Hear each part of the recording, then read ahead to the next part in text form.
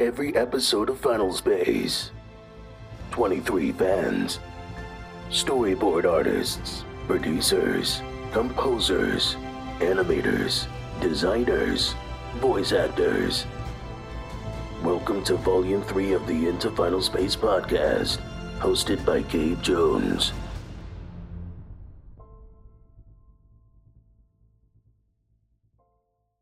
Gabe Jones here, and we're back with another episode of Into Final Space. Today we're chatting about episode number 3 of the second season of Final Space, The Grand Surrender. If you've been following along this season, you've listened to Devo on our first episode of Volume 3, and now our favorite art director makes his triumphant return as I'm joined by Fantrexian Jeff. Let's do this. All right, Devo is back with us today. We're so glad to have you back on the podcast, and we are joined by our Fantrexian on this episode, Jeff. Thank you guys so much for being here. How are you doing today? Doing pretty good. My boy, it's been a while. Haven't talked to you in, a couple weeks now. Yeah, I'm glad to have you back. Yeah. Doing pretty good. Excited to dive into some more questions and hopefully answer them to the best of my abilities. But yeah, I'm doing great. It's a beautiful day out here in California, so I'm enjoying the weekend so far. Awesome. Nice. I'm doing all right. I'm obviously nervously anticipated. It's an absolute honor to be able to ask these questions and sort of delve further into, the inner workings behind a show that means just so much to me, even if it's coming up a good sort of 10:15 at night for me. I'm quite tired, but excited all the same, that's how it be. Time zones and that. Awesome. Well, hopefully I won't keep you up too late with all the deep lore that I have to throw at you. Unlocking the lore. Now that's worth staying up for, I tell you that. I'm well excited. Yeah, I'm glad to have both of you on here. Thank you so much again for joining me. We just start with a little bit of an introduction. Devo, can you please tell us again what you do on Final Space? Yeah, I am the art director for Final Space. I've been working on the show since I started on season 1, and I've been doing the hard grind with it ever since. So this is definitely one of the best projects I've ever worked on, and I couldn't be more happy to be a part of not only the community but the ability to create a universe that is so expansive with color and vibrancy and just cool characters and stories. It's a lot of fun for sure. Awesome. And our Fantrexian on this episode, of course, is Jeff, our resident Jack/Lord Commander super fan, in addition to being just a big fan of Final Space. Is there anything you want to tell us about yourself and your love for Final Space? Yeah, so obviously I'm British, so I came into the fandom a lot later than most. I was one of the Netflix people, I came in quite late. There was already quite an established fandom, but as I was getting into it, obviously it was the story that really took me off initially. I mean, I met my favorite in the first episode and immediately fell for just how enthusiastic and just so full of personality. And it's just the fact that he's so tiny but so powerful, like he's such a threat. But the whole show, the story, the characters, again, the beautiful scenery, just not to kiss butt, but the art direction is absolutely phenomenal. The animation was impeccable. I was just hooked. It was enough that throughout the whole of season 2, I stayed up till 4:30 in the morning to watch it live on some streaming. No way. Every single night. Every Monday, my sleep pattern just went out the window because of Final Space. Very nice. It's so important to me, Yeah, but awesome. That's it. Apart from being the resident Jack fan, that's kind of my forte, so to speak. I love it because I feel like Lord Commander doesn't get a lot of love. He does. Nowadays, I'm the only one. I'm literally cool, the only one. I like Lord Commander a lot too. I think he's a great character. He's underrated. Yeah, exactly. For sure. Yeah, awesome. So we're going to get into our discussion. As always, I'm just kind of here to moderate and throw some opinions and questions here and there. But Jeff, you have the floor for your first question. Cool, thank you. So obviously we were talking about like how gorgeous like the backgrounds and the scenery and just the general art direction was. I have down what the inspiration was for the settings, the environments, the artwork on the planet of Serepentus, because obviously there's quite a lot going on there. Obviously you've got like the the like sacrifice room where Werther comes out, and then also you got like just like the general like main towns where like there's like little stalls and markets and stuff. Like what was sort of like the inspiration for like that whole like planet? It's just so beautifully made. I'd just love to know where that idea came from. Yeah, I think I pull a lot of reference from things that I've grown up with a lot, just a lot of visual cues from, a lot of action adventure type of movies. So, your Indiana Joneses, your Jurassic Parks, your a lot of 80s animated influence, which I've definitely talked about many times, either with Gabe or just on social media. Mm-hmm. Yeah. But I think for this, I wanted to, I was pitched by Olin and David that this is a snake cult and of people. And that's pretty much all that was given to me. So I had initially thought of a couple different things that I've always been inspired by and that I kind of liked. So I like the whole Mayan, culture sort of aspect of things, and how much sort of deep lore is put into, that whole culture and that whole belief of the Mayans. Especially with the animals. Animals always played a very big prominent part with the Mayans. Yeah. And a lot of the statue work and just art in general with a lot of Mayan kind of culture is really, really prolific and interesting to me.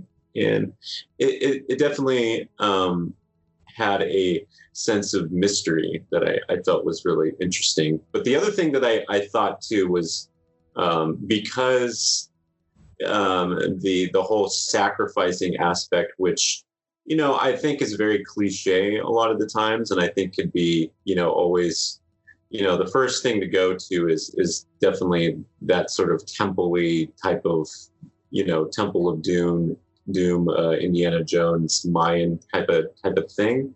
And I think that was initially my inspiration, but I also like the idea of it being more of a southern bayou sort of mixture at the same time. So as if we were living on a jungle planet, but more of a bayou-esque sort of deep south type of feel, where it was sort of a mixture of this sort of race that had, founded this place or founded this area and had built a sort of community and civilization around all of these sort of snake-like old statues of the past that were kind of destroyed or sunken into the bayou, that sort of thing. I thought that was really interesting to kind of blend those two ideas of like a Mayan deep south sort of kind of plate or playground to kind of play with, and that's where a lot of the ideas of in the scripts, I think they had written all of these moments where, they wanted to have these comedic moments of Kevin, buying things at the market and having gags here and there, and how all of these people are pretty much brainwashed into sacrificing, themselves for pretty much no good reason other than this insane looking snake god that just wanted to eat everybody. But I think I personally like the whole deep South, Bayou, Louisiana sort of thing of just those beautiful kind of firefly lights that kind of hang on a nice summer southern day type of thing. And I kind of wanted to have that warmth within the community, as if the tribe of cultists had a soft side where, you know, they get together and there's like a marketplace where they all get together and eat weird shit and do weird stuff. But you know, pancake or waffles, I think it was. Yeah, it's a good touch. Or like personality to the planet. Yeah. Like the never ending ball or whatever. Yeah. The forever ball, yeah. Yeah. It was a good touch. Had its own little theme song. I know I just threw a lot at you, but does that kind of answer like, the question? So cool. Yeah, no, that obviously explained a lot. Like it's funny you should bring up the whole Louisiana sort of theme and whatnot, because we were watching The Princess and the Frog today, me and my friend, and just from that alone, because obviously I don't have much of an experience with what most American cultures and places are like, but just from what I know, like I could really feel that vibe. Now that you've mentioned it, putting two and two together, like that's such an interesting crossover. Like I've never really seen like Mayan and South America, Louisiana mixed together. You just never see that anywhere else. That's just peak Final Space. Like it's so creative in that sense. Yeah, and it's not going off of like really weird cliche Southern tropes or anything like that. Too. Yeah. I don't think that's really like the message. It's more of just kind of the feel of being in an area like that, rather than people. It still kind of gives off this sort of alien vibe of just weird people being in robes and sacrificing themselves to something. Right. But it's not like you got people wearing, I don't know, if you were doing cliche stuff like suspenders or I don't know, straw. Stuff. I don't know. Yeah. It just brings a slight more human touch to what would be initially a completely unrelatable alien atmosphere. It just gives it that tiny sense of relatability for the audience. I mean, at least in my opinion, that's how I felt about it. And that's a good point to bring up is things that are relatable to the audience that is watching it. Because we constantly deal with that on a daily basis making this show, as far as wanting things to be relatable, but at the same time sci-fi enough to where, as Olin always says, I don't want to be able to find these things at Target. Yeah. Absolutely. Yeah. So, not too realistic. Just a little sprinkling. Just little sprinklings. Yeah. But, you have to be able to feel what the characters are feeling. And if it's not relatable to the audience, then it's not going to be a clear message. Right. Yeah. Absolutely. So as we are talking about the environment, I would like to talk about also the characters that are within the environment. Obviously, in art direction, I'm assuming, because that's quite like high up, I assume you know quite a lot about the characters as well. We as a collective fandom all have a burning question, and I'm here to fulfill that prophecy. What's going on with Ash and Little Cardo? Like, is whether it be friends, whether it be like potential future partners, like, is there any insight you could give us on their relationship, and perhaps even Ash's relationship with like the entire team, because we do see a lot of development with Ash interacting with other people, like with Gary, for example. Just with the team as a whole, but especially with Little Cardo, I'm very curious about like what sort of connections they have. Is there any insight you could give us? I don't think there's much I can give you, because we are working on a season 3 right now, and there's a lot of things going on this season that could very well answer these questions that you have. But I think from a season 2 point, I think there is some sort of relationship building between the two, whether it is a romantic relationship or a friendship, just in general. It's something that is budding in a very positive manner, and less of anything that's, I wouldn't even say it's anything negative or anything, but I think it's I think Lil Kato and Ash get along more than the rest of the crew because they see eye to eye more with things that they've experienced in their own personal lives. Right. Ash has obviously lost a sister, someone that was very near and dear to her, and she was completely pulled from her life and everything that she knew about her life, and is kind of on her own and an outcast. But she does have her, brother, who is there at every, step of the way, where everyone else in her life and her family has pretty much been a complete opposite of what she initially had thought they were. And I think the same thing, goes the same with Lil Kato is, Lil Kato also at some point lost someone very near and dear to him and is constantly struggling with that. And he's always been a kind of loner in a way. And I think, you get a lot of, Lil Kato is an awesome character because he's a very independent boy, very very willing to fight for the cause and fight for what's right and that sort of thing, and has trust issues, which I would imagine Ash has as well. So I think that's where I think it just makes sense, where these two coming from different worlds don't really have any sort of bad history together right off the bat. Yeah. I mean, Lil Kato has bad history with Fox just because of that whole, lore of the Tribulians and the Ventrexians. Yeah.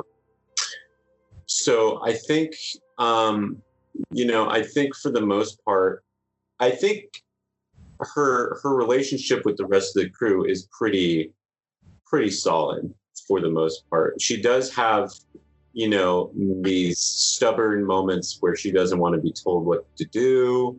And even though, like Nightfall is helping her or something like that. But I think she's kind of finding her way, trying to figure out what is in her scope of her life for the rest of this journey, because now she's completely taken from her life that she knew as a kid and to this age that we're at now. And it's going to be, you're going to find season 3 is going to be pretty amazing, I got to say, because we're doing some really awesome things this time around with the story. And I'm really, I couldn't be more proud with the stuff that we're doing with it too, because I think it's really cool and groundbreaking. And I think you're going to like a lot of these characters a lot more. You might not. I don't know. It's going to be one of those things that you'll have to kind of find out. But I wish I could go deeper into this stuff because I wish you could as well. So excited. Yeah. I would love to do talk about it for hours, but unfortunately, we're right in the middle of making this thing, so we've got a lot of stuff coming out.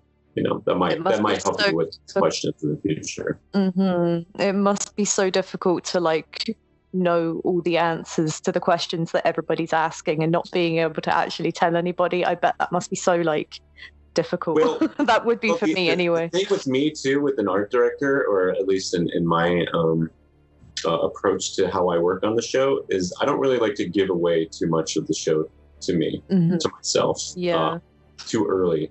Because they're Olin and David and Ben and the other writers and stuff are still kind of fixing things and adding new ideas and trying to make sense of the whole universe. And while I'm just focusing on, the earlier episodes that have already been locked and in the can, I don't really jump ahead too far to what's going on. I get a lot of information that's told to me. I get the overall scope of the season and what's going to happen, but pretty deep details. It's kind of like what happened with I like to think of it this way, where with like Luke Skywalker, when he found out that his father was Darth Vader. Yeah. But the whole production of that, he wasn't even told anything about the script. Right, I think yeah. he swapped out the script pages. So he was thinking it was going to be something else, but then they actually caught this like real moment between, Luke and his father when they finally told him what was going on, And I like that. I like getting that's some so sort of cool. I had no realistic idea about that. Yeah. Yeah, it's amazing. Yeah, you should definitely. Wow. There's a lot of documentation on what happened with all that. But it's really interesting. There's like 3 people on the set that actually knew exactly what was going to happen. Yeah, and hearing him talk about that is really interesting. Sure. Mm-hmm. To put it in that same setting of Final Space where you just like you kind of just want to be surprised with it. That's I so don't cool. like I have the patience. Yeah. I admire it. I kind of I personally like to chip away at things as it comes my way, Yeah. as the stories come my way, and it helps me kind of keep myself focused at the task at hand, on the episode at hand, so that I'm not too overly influenced. Yeah, I get Ben and some of the other directors telling me, that they have some ideas for certain characters and certain, ideas that we want to add to, a ship, a device, or something like that we'll need for a future episode. So that's stuff that I have to keep in the back of my head just for the technical aspect of making the show. But I don't really read along when the stuff comes out, because I like to chip away as I go along. Yeah, sort of go into it with a fresh mind, so that I guess I kind of see it like if you knew too much information, like you say, you could probably let that influence your work instead of creating something that's quite unique for every situation and every scene that you sort of got to come up with something art direction wise. That makes sense. Yeah, and there's a level of pre-design that we are given before the whole season even starts. Where I'm just kind of coming up with concepts for new characters, that sort of thing. So yeah, it's all interesting. Yeah, for sure. All right, Jeff, another question. Yeah. So going back to again the way you design things and the way things look. What was your inspiration for Wertherent himself? Because I think like the concept again of like the giant snake you've mentioned, things to do with the Mayan culture and things like that. Is that sort of like what inspired like Wertherent's overall design? Because I think he's designed really uniquely. Like he's not just a snake, he's a unique snake. Like what was the thought process behind him? Yeah, I think it was in reference to a little bit more Mayan kind of culture too. A lot of references just pulling from snake kind of design.